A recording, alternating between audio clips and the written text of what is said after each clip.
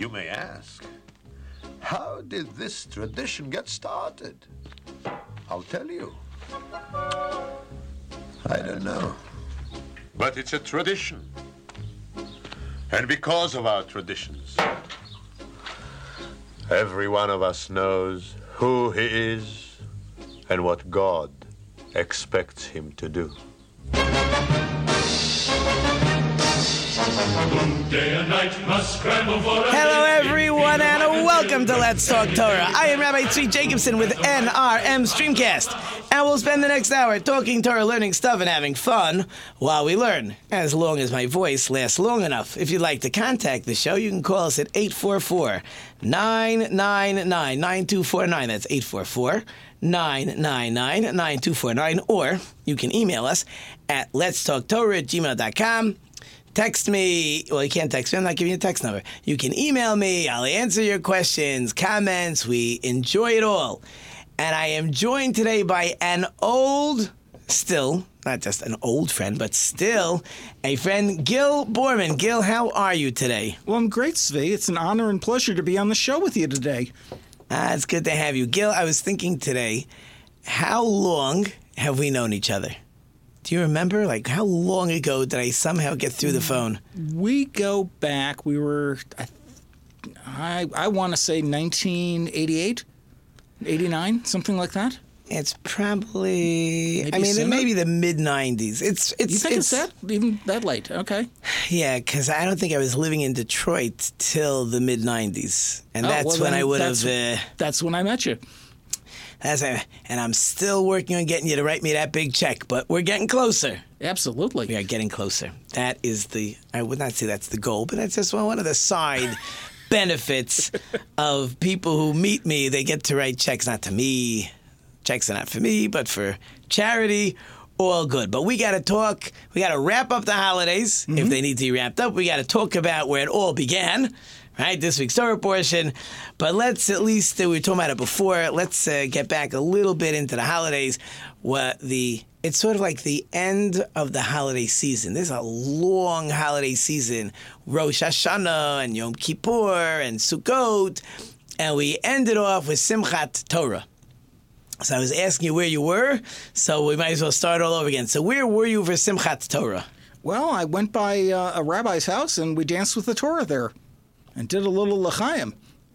Oh, you didn't tell me about the l'chaim part. Well, you can't have Simchas Torah without doing a l'chaim. I mean, you could, unless you ask my children, and they'll tell you can't. But I do fine without the l'chaim part. It's, what was I was reading somewhere. Oh, yeah. Sam Adams has a new beer out. You heard about this? No. It costs, I think, $248 for a bottle, something like that. That is an expensive bottle of beer. It's not really a beer. It's more. I think they said it's like a sherry. It's more like some type of, I don't know, like a sherry, a port. They did something special. They make a couple barrels, and they sell it during this season. That actually sounds pretty tempting. You know, the $2 bottle, big deal. I'll have one. But anyways, in any case. A $248 bottle, that's something, though. That's a little something more. That at least I have more interest in that. But anyways, so let's take it back. I want to say back to the beginning. That's going to be the whole show. Everything is back to the beginning. What is, in your mind, first, and then I'll tell you my thought. What is Simchat Torah in your mind? What is it? What's it all about? Well, it's an end and also a beginning. And it's both the end of the Tishrei holiday season, where that begins with the introspection even before Rosh Hashanah and Yom Kippur. And then we go all the way through Sukkot. And then in Simchas Torah, we've got this explosion of joy. And we finish reading the Torah, like we do every year, reading one portion every week for 52 weeks. And then we proudly roll the Torah scroll back up and start all over again, just like we've been doing since forever. Okay, forever we're going to deal with in a second. But, you made an interesting point. It is the sort of the end of the holiday season. And some will actually explain that idea where we can dance and be joyous and be happy, and we're going to talk about that, really can only happen after a whole holiday season. You've gotten yourself into a position, you've been talking to God and pleading with God and saying, God, forgive me, and asking your friends to forgive you. And we've had all these days of prayer and fasting, and then we get into the Sukkot holiday, and we go out of our houses, and we shake the lulav and etrog. After a whole holiday season, we're now ready to just sort of dance with God. So it's a very interesting, I wasn't going to go in that direction, but certainly a very interesting thought, and they talk about it. It's true that only after a whole holiday season could I then be ready to go ahead and say, now I can dance me and God. But it made me think of something else. On a separate, but not really separate topic, the rabbis talk about one of the things created on day one was a special light. So the Talmud says this light you could see around the world. What do you want to see around the world for? So the original purpose would be I could watch great rabbis study Torah in another country. I could watch the temple service from another country. I could watch how different people do kind deeds. I could learn from other people how to be better. The problem is I could also learn from other people how to rob a bank. Right? I can learn from other people to be not so good. So therefore God said this light has to be put away. So a boy in class says to me, as I'm explaining, he said, you could watch your Rebbe, you could watch your father's rabbis, how they dance with the Torah on during the holiday. So the boy says to me, I watched the video. I saw it. Is it the same thing? That's what I asked him. So you're thinking, the wheels are grinding. Well, is it the same thing or is it not the same thing? Visually, it's the same thing. But from the standpoint of spiritually, I'm not sure. Because video cannot capture the spirit of something. You can see people happy, but you can't see how they're feeling. You said the perfect word. I was going to say mamish, but most people don't speak mamish. That's the word I was looking for. So on Simchat Torah, so the way I like to do it, at night we have at night, so by day, we start the prayers, I'm going to say late, for you it's not so late, around 9 o'clock. Do the morning service, done by about 10:30. Then they got to sell anything that people will buy. Then we do a little out of order, because it's a very long day for me. Then we do what's called the Musaf prayer. Then we go home to eat. And I was in the school, in the Yeshiva Gedolah here, they're going to have Kiddush, they're going to eat a little bit, they're going to start. I go home, eat with family, who's ever there. About an hour and a half later, it's in the 1:30 range. I'll go back, and I'll be there the rest of the day. So for the next bunch of hours, you have hundreds of people dancing. It's beautiful. They're dancing and circles and Torah and holding hands, and everyone is so happy, and everybody is so uplifted. They actually, because there's so many people, one of the customs on Simchat Torah is everybody gets called up for a portion of the Torah, and they reread and reread and reread. We actually, in the Yeshiva Gedolah, they take a Torah out to a side room, and they read for 2 hours. So you take a break, and people take breaks and come in and out, and we take turns. I happen to be one of the people that read, because I'm fast. So you don't want somebody slow, somebody gets confused. You just want it rolling and moving him. And so anyways, you're dancing for hours and hours and hours. To the point that the rabbi has to get it to end. So he basically takes the Torah scrolls, ends the last 2 akafot, brings it, puts it away in the ark. They come out, and he leads the prayers, and he's going home at 6:10 to eat his meal with many, many boys following him home, because you got to start the meal at least before sunset, which was around 6:40ish, right in that range. Anyways, during all this just dancing and running around and enjoyment and joy, right? That's what we're talking about. So somebody says to me, a friend of mine, he says, Tzvi, you can't explain this to anybody. You got to live it. You gotta experience it. If you're not there, you don't have the feeling. You just can't give this over. You know, you can't bottle it. So I think that's the same point with the boy in my class, where he says to me, I saw a video. I saw this one dancing on a video. I said, the video is beautiful. And you see it, but you are not experiencing it. That emotion, that feeling, that joy, that happening, you got to be there. Well, it's also, I think it's the culmination. You know, we read the Torah all year long, parsha by parsha, to get from the beginning, Bereshit, again to the end, Hanazinu. And it's the experience itself that we're celebrating, that you lived it, that you're alive. I mean, all true. All true. I'm trying to focus. You're being much more broad. I'm just focusing on the day, the enjoyment, the emotion of the day. I could take videos. I could have people come in and take beautiful pictures. It's like a wedding. I just got my son's wedding pictures. So I'm going to sit down with my wife. We're going to, 800 pictures. What am I going to do with 800 pictures? And they take the same picture, because now it's all digital. Right. So you snap with Uncle Mookie, and it just... Well, but take the same picture, and they move their head this way, and I moved my head this way, and this one blinked, and this one's arm was up, and this one's arm was down. I'm not taking all those pictures. Unlike the old wedding albums, where there's 40 or 50 pictures, we actually, for our kids, a very good idea, we'll take about 200 pictures. We'll print that we like of the kids, a couple dancing ones. We don't care. So the dancing's a few cutesy pictures.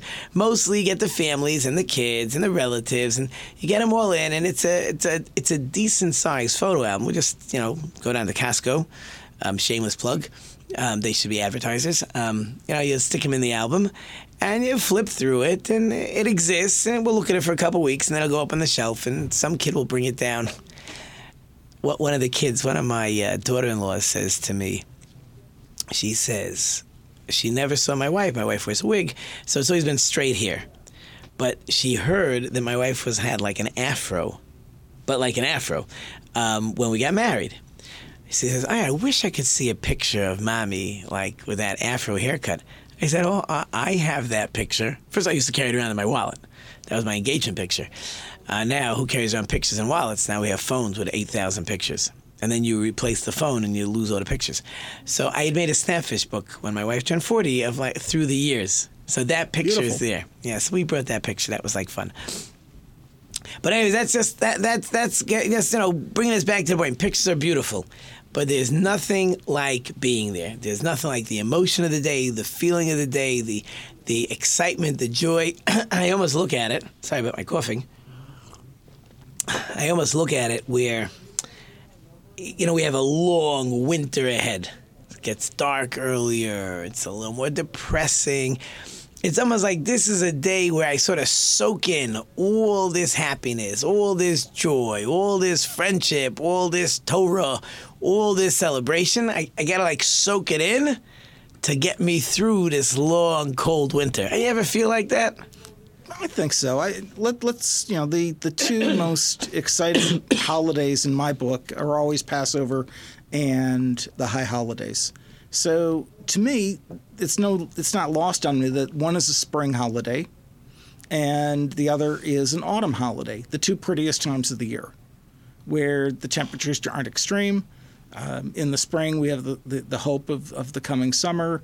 In the autumn, it's the realization that winter's coming. But it's the most beautiful times of the year. So we happen to have our most beautiful holidays during it.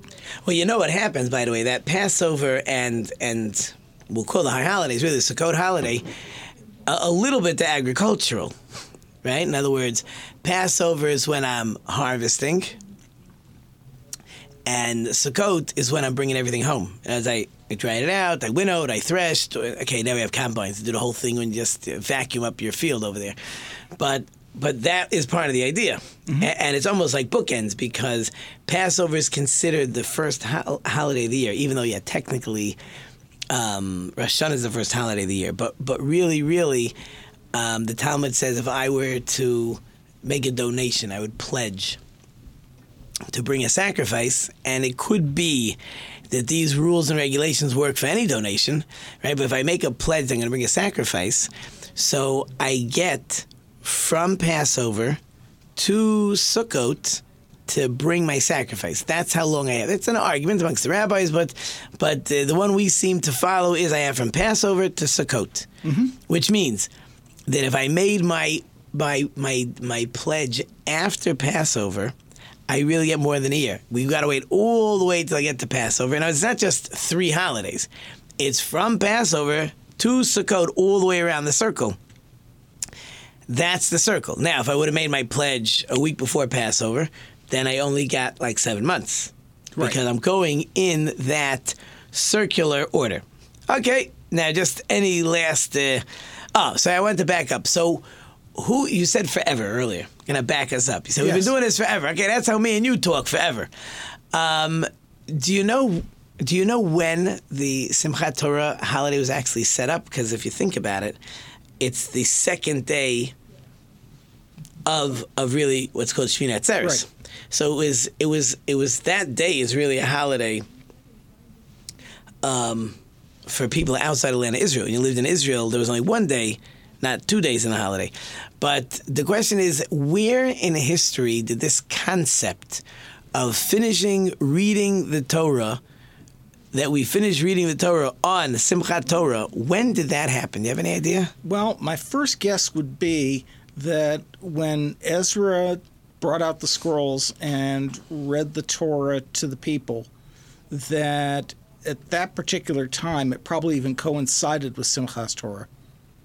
So it's interesting. I have no buzzer, and I would never. I can't have a buzzer in my studio. Then my guests I will hurt their feelings, and I would never want to do that to someone. It seems to be that it took place from the time of the Gaonim. In other words, if we had the destruction of the temple approximately 2,000 years ago, and then you had the Mishnah was written, then you had the sealing of the Talmud, which is somewhere in the 600 range. And then you had the time of the Gaonim, which is somewhere in that 700, 800, 900 range. Somewhere in that range is where the holiday of Simchat Torah was actually established. They established how we read each Torah portion. When we read each Torah portion, they actually were responsible for our prayer book, for what our prayer book actually looks like. And here comes my music, which I hope you can hear, which means that we're up against the break. So, you're listening to Rabbi Tzvi. I'm joined by my friend Gil. We're going to be right back. Hold through the break, and we'll be right back. Hey, how are you? I'm Gerald Valley, and I want to invite you to listen, watch, share my new show, The Drop-In. It is going to cover skate, music, culture, actually all sports. I have some great guests lined up, and it's to inspire and motivate people to make the most of this life we have. Check out the inspiration, the stoke, and the life of The Drop-In with Gerald Valley.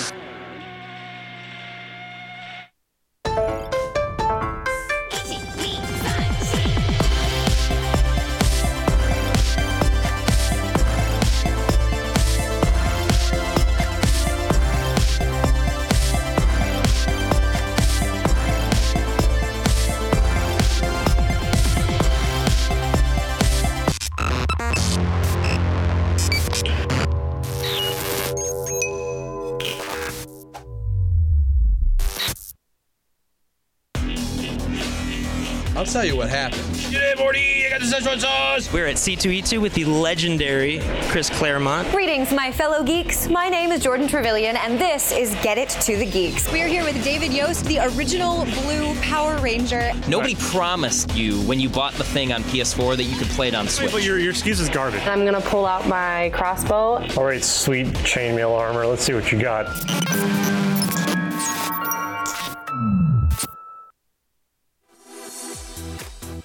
Welcome back to Pop That Culture. That's the horror movie. Bury the phone in the pet cemetery. It's got a cord. What is going on, ladies and gentlemen? Thank you for tuning in to The Drop-In today. Then you get off your couch and you make life happen. Hello, folks. Welcome to the Greg Russell Movie Show. When I have a couple cocktails, everything's funnier. I still just love that line. Producer, director, how did this whole thing come about for you?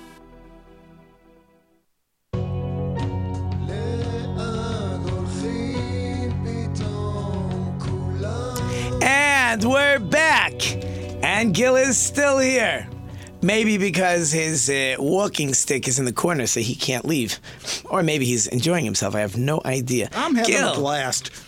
Wanted to make sure you're enjoying yourself. Very good. So we got to get into this week's Torah portion. We got, as we say, where it all began. In the beginning, Bereshis bara Elokim. In the beginning, God created. Now, it happens to be, I can't tell you if it's in the Septuagint, King James Bible, but in the original Greek translation, instead of in the beginning, God created, you know what it really says? No. It says God created the beginning. As what happened was when they, if for some reason, if they would have done a real translation,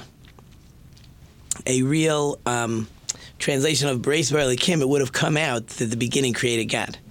Right. I can't tell you why exactly. Probably to do with the languages, the ancient Greek language, and how they would translate from that to Hebrew, from Hebrew to that. Watch this. I'm going to be very unprofessional. Kelsey, you know, I love you guys, but somehow my thing is, I still hear you in the background. I'm so sorry. Okay, now they turned it off. Okay. Wasn't that unprofessional? But I like it. It makes me feel like normal. It's got to be just us here, Svi. It can't be just me. I have so many friends. Everybody is here with me. I just can only hear myself talk with. I can't hear so many people because I'm a guy, right? I can't talk on the phone. That I learned, right? You see somebody talk on the phone and you're trying to talk to them. It's like kids try to talk to you on the phone. I can't do all that. Either I'm talking to you on the phone, I'm talking to my kids, but I can't do both. There were great rabbis that could do multitask. I am not the multitasker. My wife could be the multitasker, not me.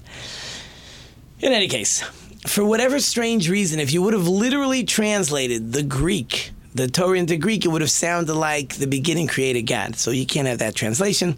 Mm-hmm. We in English have no problem flipping around words. For some reason, when they were translating, they had an issue, so they played with it a little bit, right? God created the beginning. Okay, fine. So we have God taking 7 days, technically 6 days, but Sabbath is a creation, so taking 7 days to create the world. So think about it, right? Like if it anyways doesn't matter to God how long it takes, so why did it take 6 days? Just be done. Great, everything is here. Like, why does it take so long? Well, there's always the master plan. He wanted creation to be of 7 days. Of course. That you sound like my kids in class. Don't get this the wrong way. That's a praise, not a insult. But if I'm even coming close to your students, I'm doing great. I tell people all the time, right? If you're asking, if you don't have a background, my third graders know a lot of stuff. We fill their minds. These kids study. They live this stuff, right? So if you didn't live it, so there's a lot of information you don't have. Big deal. So I tell them all the time, like, I'll ask you, well, that's what God wanted. I said, great, that's true. But now I'm asking you to be intelligent. Like, say something like why? Obviously, I know that's what God wanted, right? But why? So you tell me that was the master plan, that God wanted it to be over 7 days. Why? Well, there's the implicit knowledge in my mind that 1 week represented 1/52nd of a year, and that from the creation of the world, it always led to the calendar observance of Hashem and his place in our place with him in the world. That from the very idea of creation, the long-term relationship between man and his creator, our creator, would be set in stone, and inarguably so. I mean, how in the world? Why not 5 days? Why not 8 days? Right. The creation was set at 7, and 7 was the exact correct number for the world and the universe we live in. This amazingly perfect planet that if it was 1% closer to the sun, we'd fry. If it was 1% farther from the sun, we would freeze. And here we are. It's too perfect. And the more we learn about it, the more we understand just how unbelievably miraculous that concept and the creation itself was. Okay, cool. So I'm going to back up a little bit. And I wasn't really so clear. It didn't really, 5 days, 8 days, that wasn't my intention in the question, but you got the point across. Anyways, what I really meant was that, and then I'll answer your number 7. 7 happens to be a special number. We're going to talk about that's 7. But what I really meant was that, yes, God could have created in a second. Of course he could have. But by creating it in 7 days, a few special things are accomplished. Number one of the famous things that the commentaries mention is, when man was created, he came to a world like coming to a meal. The table is set, like going to a restaurant. Table is set, the food is prepared. He came to a set table. Everything was ready for man when he showed up. So to a certain extent, that means that I'm better, and I am better. I have a soul. I am better than anything that was created before me. That's the point, right? When you come to the restaurant, right, nobody thinks that the steak is better than you, right? As you came to the restaurant, right? They're serving you. You came to the meal. You're being served. Obviously, you're the important one here. We're the welcome guest. Yes, we're the important one. But if you don't do what you were put on this world to accomplish, well, then you should keep in mind that the little fly was created before you, right? In other words, if you're not going to serve your purpose, so there's other stuff created before you, you're not that important, right? I'm only important because I have a purpose, and I'm going to try to accomplish my purpose. That's part one.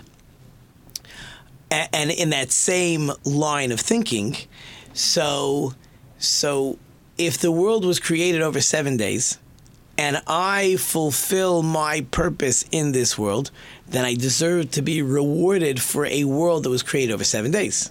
That makes it a greater reward for me than if it just would have been created in a second, for argument's sake. That's the direction I was looking for. Now, there's really another point. You were talking about the number 7. So that's correct. The number 7 represents a physical world. We have 7 days in the week. We have 7 days in the sabbatical cycle for years. Okay, there's 7 heavens. The holiday we just finished, which is really fantastic, the Sukkot holiday is 7 days long. Right. Then there's the 8th day called Shmini Atzeres. Now we had Simchat Torah afterwards, but really that's a one-day combination. That's the 8th day, right? 7 days is normal. 8 is above nature. 8 is that magical number that's always above nature. Circumcision is 8. Again, over the 7 heavens is 8. Let me see. Do, re, mi, fa, sol, la, ti. 7. 7 bars of music. Right? 7. The last do is just to make the song nice, but it's the same note, right? Right. So 7 is nature. Right, so I believe in a musical instrument, if you had a harp or whatever, it's 7. There's 7 bars, right? There's 7 strings. That's all you got. To have an 8th note, right? That becomes spiritual. That's above and beyond. It's transcendence. Yeah, so that's when you tell me that the guy was creating the calendar and showing the calendar. Yeah, the calendar is based on a 7-day week. Because 7 is nature. Once we get past nature, now you're dealing with number 8. And that we find all over the place. Kabbalah, that's a pretty standard concept, that magical number 7 followed by the number 8. Well, it also includes everything else. I mean, the 7 itself is holy. It and it always will be tied to that. So once we go past that, on one hand, it can be very spiritual and elevating, but then there's also the right after Shabbos comes another week. That's right. When that you're nothing. calling Shabbos holy, when you're calling the 7th day holy, so we should really think about it. Right? The world was created in 6 days. Right. And as God finished man and everything is finished up on day 6. So what was created on day 7? If we say the world took 7 days to create, man was here. We're done. No, we're done. God is done. So what's being created on day 7? Holiness. So it says that God saw the world was missing menucha, missing rest. So God created rest. He created the Sabbath. That's the 7th day. But what I would focus on in a different direction. The idea of the Sabbath, or anything else, by the way, for that matter, is that I take my physical, I take what you want to call mundane, if you like that fancy word, right? I take the physical and I can make it spiritual. What I mean is, and we've talked about it in the past before, for sure, me and you have talked about it. It would be our kind of conversation. Monks look at it that the only way to be holy is to be completely separate from all physical pleasure. Mm-hmm. That is not a Jewish thought. Correct. In a Jewish thought, I take spiritual, I take physical and I make it spiritual. I take a regular day of the week and I have Sabbath. I take my food and I make a blessing over it. Right? And I exercise and I make my body healthy so that I could be spiritual. And here comes my music again. Now I really have to tell him this is really Rosh Hashanah music, but that's okay. I like the song anyways. Anyways, you're listening to Rabbi Tzvi on Let's Talk Torah. I'm joined by Gil. Hold through the break. We still got stuff to talk about. We're gonna be right back. All right. Do you want to see things like this? Did you just say you died? Well, I mean, technically. Or maybe even something like this. We'll do nothing but destroy your corpses and burn them all for my dogs. Your dogs are gone. And sometimes, a little of this. We need to have a talk. I take my axe and I smash it. No! And check out Podquesters, the show where we tackle ghoulish goblins, fiendish foes, and dangerous drakes. Oh, like the singer? No, the dragon creature. Oh. Anyways, Podquesters, Fridays, only on NewRadioMedia.com. Welcome back to Who's Got Chutzpah. I'm your host, Rabbi Tzvi Jacobson. Andy, are you ready? Andy, what holiday is this associated with? Oh boy,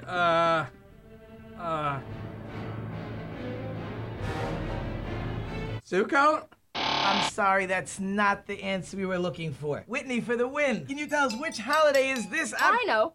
Shavuot. No, I'm sorry. I've got the answer.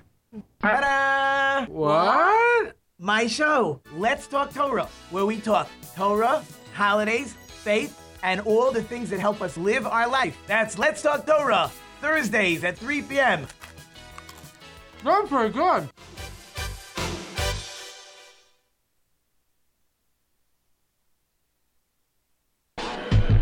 Times we see a guy running down to first base, and it turns into a hobble. Get yeah, umped. I mean, that's getting umped.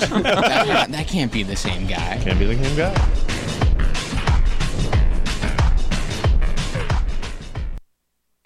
Why are we here? What makes a person truly good? For those answers, you're gonna have to take a philosophy class. But if you're more interested in who would win in a fight between R2-D2 and a Dalek, watch Get It to the Geeks.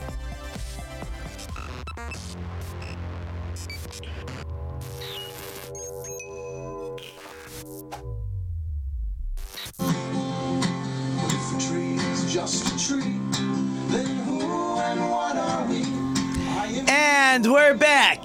And Gil is still here. I'm not walking out. Well, for numerous reasons. So I must be treating you so nicely. I am treating you nicely. I'm having a blast, Svi. I have not yelled at you yet, but don't worry. We're getting there. We still have we have 2 segments. The last segment is so fast, I for sure won't have time. But let's find out. Anyways, so the day that man was created, on that day, God was busy. That was a busy day. The other days, I don't know. I can't really figure out why it takes so long to do certain things if you're God, but okay, no problem. So man is created, Adam is created, his wife is created, Eve, she's a piece of him, whatever. We can get into that another time. And God gives them one mitzvah, one command, which was... Don't eat the fruit. Don't eat from the Eitz Hadas and the tree of knowledge. One thing I asked you. And how long did he last? He didn't even make it through the whole day. So on the same day he was created, by the way, is the same day that he tells Adam, he says, don't eat from the tree of knowledge, Eitz Hadas, and he fails miserably. Or on fails. The first day? On the first day. Yeah, this did not take long. He was in the Garden of Eden. Actually, God did him a favor. And he allowed Adam and his wife, and 2 children, by the way, to stay in the Garden of Eden for one Shabbos. One Shabbos they got, and then they were booted out, not to return. That was it, one day. So now I want to backtrack and get into it. So first of all, as a famous question, do you happen to know what the fruit was? Well, everyone says it was the apple, but it wasn't. Who told you this secret? It's been around for a while. It's again, as you said, it was the fruit of knowledge. And there's a lot of speculation as to what particular tree and what particular fruit was taken. And we've been debating that since forever. And I mean, the Talmud talks about it. Of course. The Talmud discusses this. It's one of, I think, 4. Some say it's the date tree, I think, because I know it says what leaves did he take, what tree did he use. So I think it was date tree. So he used the leaves because they weren't dressed, right? So he used those clothes. I think some say it might be a grape. Others say, interesting enough, that it was wheat, which is really fascinating. And the reason for that is it says children can't have knowledge till they actually eat grain. And usually babies are not eating grains. It takes about 2 years till eating grains, or even less. So knowledge can't come before that. And I don't remember the 4th one offhand. It might have been the etrog. I don't remember for sure. That's also a possibility. But apple is not on the list. And I have no idea where apple came from, right? And the Torah itself, it doesn't say what the tree was. It's just kind of one of these things in Western civilization and culture. It just kind of became true. Yeah, I don't know. Right. It came from somewhere, but I don't know where it came from. I'm sure someone will email me or Facebook me or LinkedIn me and tell me where it comes from. I don't know where it comes from. So are you saying that the whole problem with Cain and Abel is that Cain was gluten-free? Was gluten-free? Well, we're going to see. It wasn't gluten. It was flax. Something else. Yeah, that for sure wasn't. But in any case, interesting. So God says, don't eat from this tree in the middle of the garden. You can have anything else you want. Everything was already growing and they were vegetarians, by the way, till after the flood. Everybody's vegetarians, even the animals. So one of the kids in class says to me, come on, predators. We know how many animals are predators. I said, it's true. I said, but it says in Isaiah that when the Messiah comes, so that, right, the lion will lie down with the lamb. Yeah, but it says they're going to eat the grass, right, because they're going to become vegetarians again. So meat eating didn't happen until after the flood. That's fine. So yeah, everything you want is there. All the foods and fruits, and it's delicious. And I happen to like fruit. I mean, not as much now, my diets and stuff, but I like fruits. I love avocado, tomatoes, which is pretty much my diet right now, with a little tuna fish, little eggs, a little chicken, not major, but we lost a lot of weight since last year. It's good. But in any case, so Adam does something fascinating. Sometimes we think we're like too smart. So he goes to his wife and he says, dear, God said, don't touch that tree. Now, he should have said, God said, don't eat from that tree. Instead, he figures, you know what? I don't want to have any problems. I'm just going to tell her God said, don't touch it. That was the problem. We have a phrase, when you add, you end up subtracting. If you think you're so smart, you want to add to the rules. When you add to the rules, you just make life worse. Don't add. Now, the problem on the flip side is we know the rabbis made many what we call decrees to keep us far from sinning. Mm-hmm. So what's the difference? It's very simple. I explained to my class today. I thought you think about it, it's really there's two ways to do it. All Adam had to say is, look, God said we're not allowed to eat it. Let's not make ourselves any problems. Let's not even touch the tree. Then there would have been no problem. Instead, Adam didn't want to make life complicated. Don't touch. So the snake comes along, and the snake pushes Chava into the tree, pushes Eve into the tree, and says, see, you touched it, nothing happened. Obviously, God doesn't want you to eat from that tree because you're going to be like God. You see, you didn't die, right? Because Adam told her, God said the day you eat it, you're going to die. Right. Adam says to his wife, if you touch it, you're going to die. Now she touches it, she doesn't die because that was never the deal. So now she goes ahead and the snake says, see, you could eat it. Because what's the difference? Touching, eating, it's all the same. You see, nothing happened. God's afraid that you're going to eat from that and you'll become a god yourself. Well, but it's the wrong side of the fear. I mean, the truth is that once fear is removed, then we make mistakes. Well, yeah, but the fear is removed because Adam didn't give her the right instructions. He had a good reason, but it was misplaced. Right? He thought it'll be safe if I say don't touch. So he gave her over the information from God wrong. He said, don't touch it, you'll die. It's not true. God never said if you touch, you're going to die. You want to make a fence to protect yourself, great idea.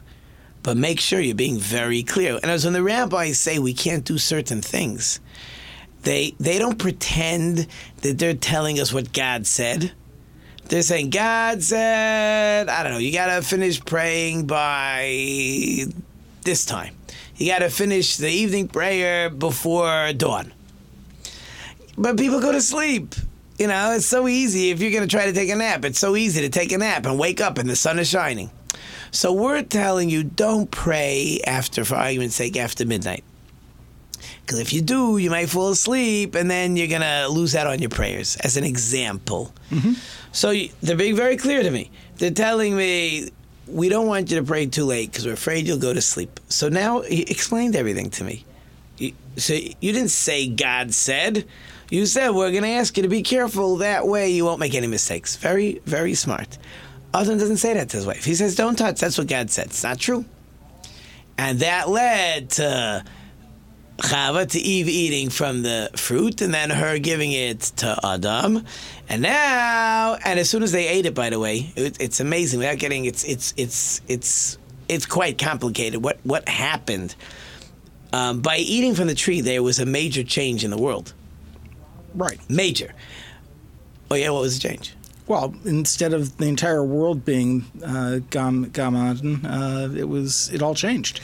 Okay, that's not what I meant. But what did you think when you said it changed? Well, the entire world was paradise, and the moment we screwed up, Gan Eden became just a little part of the world, and the rest of it was... I'm not sure if that's true, by the way.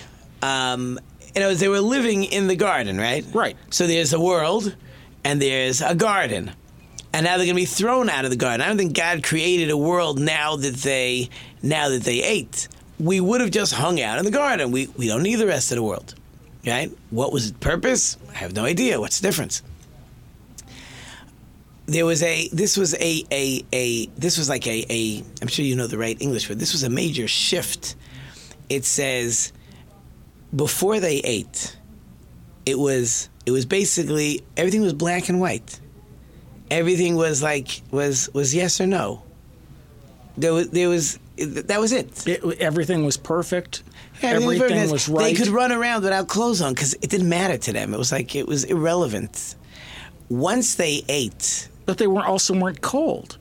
Fine, perfect temperature. That doesn't matter to me. Well, that means it was like a California 76 degrees every single day. Right. Well, some will tell you that before the flood, you had the same thing. You had perfect temperatures. It was San Diego. It was beautiful. It was like, I mean the temperature of San Diego. I don't mean the other issues they might have out there. But as far as temperature goes, what I mean is once they ate from it, the knowledge, life changed into true and false. It was like, I told one of the kids in my class, I said, like, you ask your mother a question, and she says, it depends. What do you mean it depends? Because it's not yes or no anymore. There's gray. Everything is gray. Everything, you can look at it this way, you can look at it that way. That's what happened. They created gray instead of just black and white once they ate. And they could no longer stay in the Garden of Eden. Now you're out. Now your perfect world is done. And the world becomes less perfect even once we get after the flood. That's a different conversation, which perhaps... Well, it was straight downhill from the moment we left. Well, yes, that's for sure. But even in other ways. But that we can't do everything in one segment. Like, that would be crazy. So what happens is, okay, so God now has to approach Adam and Chava, Adam and Eve, and say, what happened? So he starts making noise, and he starts... like he's coming. I guess he made the wind and noise. And so Adam and Chava both go and hide. So God says, why are you hiding? We don't have clothes. How do you know you need clothes? I didn't tell you need clothes. You were fine till now. We ate from the tree. So God says... Why did you eat from the tree? Adam, man, why did you eat from the tree? So what should he have answered? What would have been the correct answer? Do you know? I gave my wife wrong instructions, and as a result, she was tricked, and then I was tricked. Oh, not bad. Not bad. Not the answer I wanted, but not bad. Okay. But better than what kids in my class said. What did he say? You know what? I'm blanking. Let me tell you what he really said. What he said was, and we'll have to continue this after the break. What he said was, that lady you gave me for a wife, she gave me to eat. So God says to his wife, why'd you eat? She didn't say your answer either. She said, the snake made me do it. So, and we'll get back to this because we have about 30 seconds. Oh, that's what I wanted. Well, it's a lack of gratitude. All God wanted was, go ahead and say, I made a mistake. Do you know how hard it is to punish somebody when you come in and attack them and say, I made a mistake? All you had to do is admit you made a mistake, but they could not admit to making a mistake. There's a lack of gratitude. We'll try to touch on this. I'm up against it. You're listening to Rabbi Tzvi on Let's Talk Torah. I'm joined by Gil. Hold through the break, and we're going to finish up the show. We'll be right back. Welcome back to Pop That Culture. That's a horror movie. Bury the phone in the pet cemetery. It's got a cord. What is going on, ladies and gentlemen? Thank you for tuning in to the drop-in today. Then you get off your couch and you make life happen. Hello, folks. Welcome to the Greg Russell Movie Show. When I have a couple cocktails, everything's funnier. I still just love that line. Producer, director, how did this whole thing come about for you? At times we see a guy running down to first base, and it turns into a hobble. Get umped. I mean, that's getting umped. That can't be the same guy. Can't be the same guy.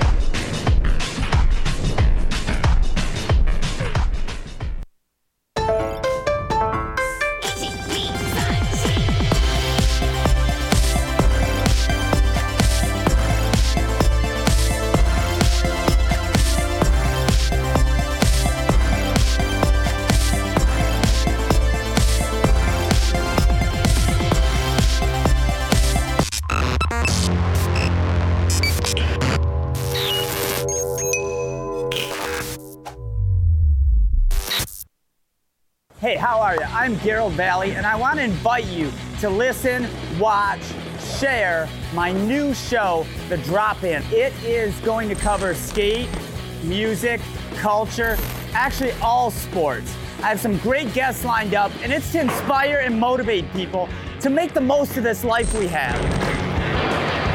Check out the inspiration, the stoke, and the life of the Drop-In with Gerald Valley.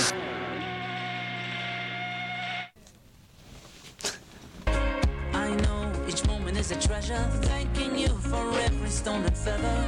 What are you grateful for today, my friend? Now we're back on.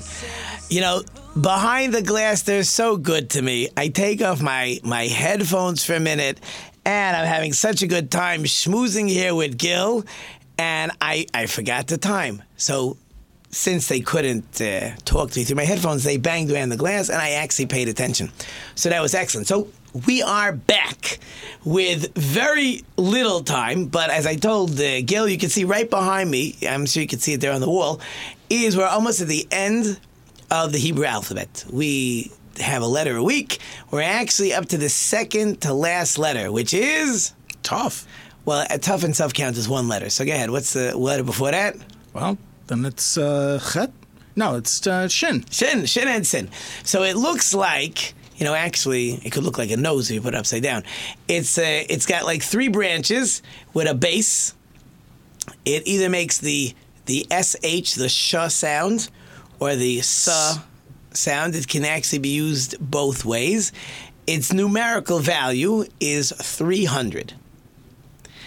And I try to find a word every week. A word. See, I came up with a word, Shana.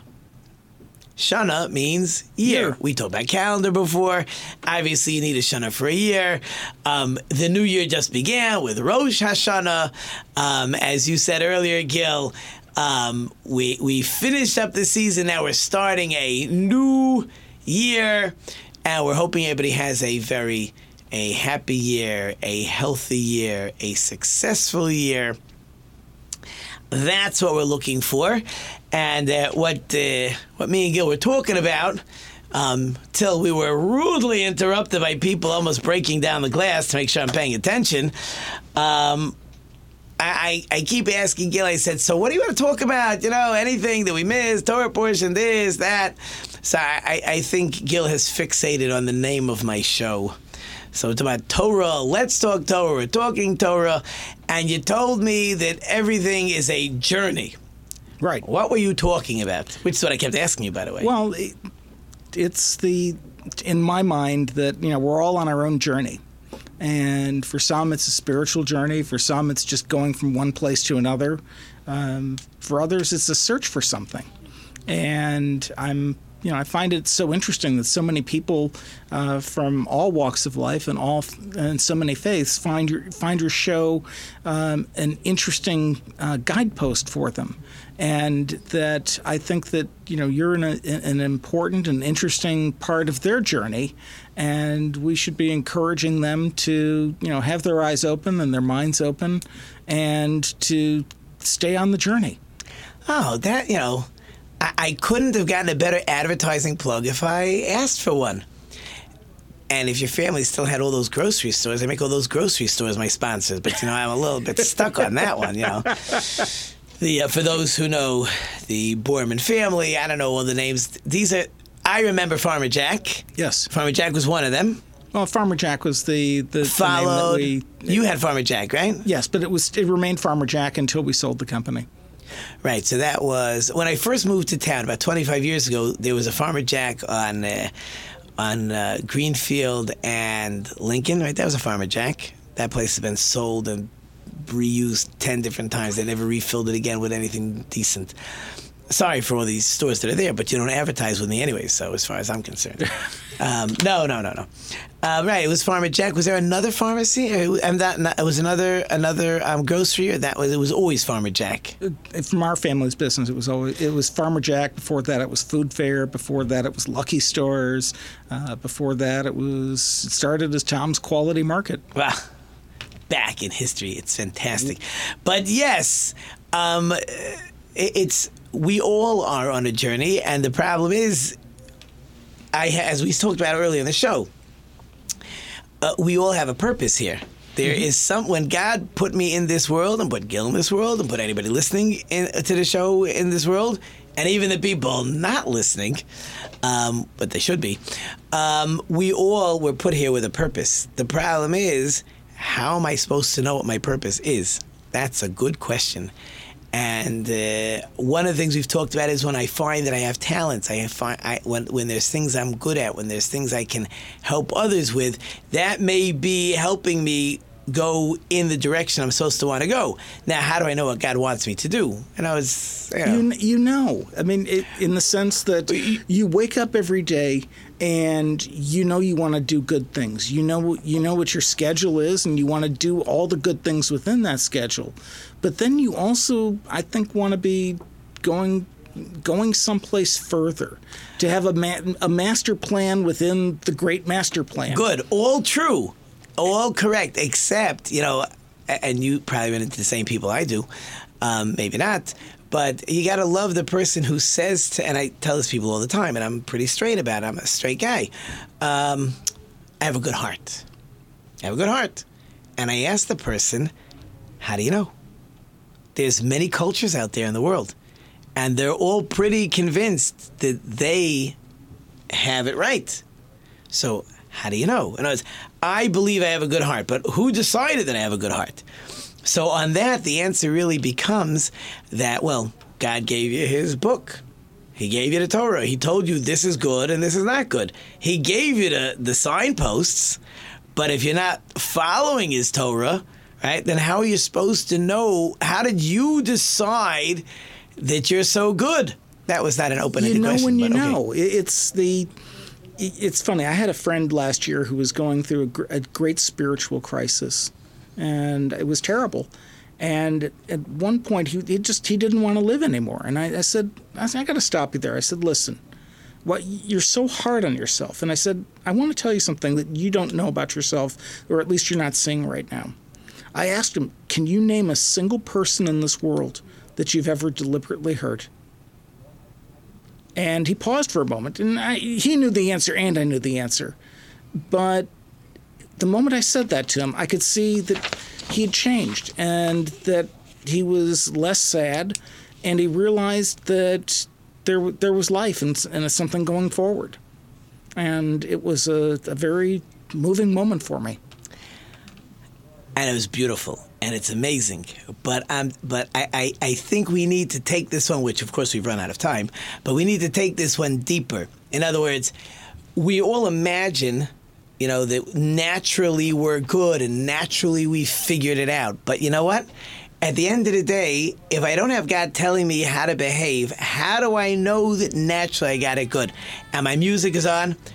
Gil, it's been so much fun. I appreciate so much you gave me time today. But we got to thank everybody. Thank our wonderful sponsor listeners. I couldn't do it without you. Thank our wonderful production team. We got a whole bunch back there. I got Kelsey, Steve, Zach, Angel's back there. I hope I've left you some food for thought. Until next week, I am Rabbi Tzvi. You've been listening to Let's Talk Torah on NRM Streamcast. And until next week, don't forget to think about it.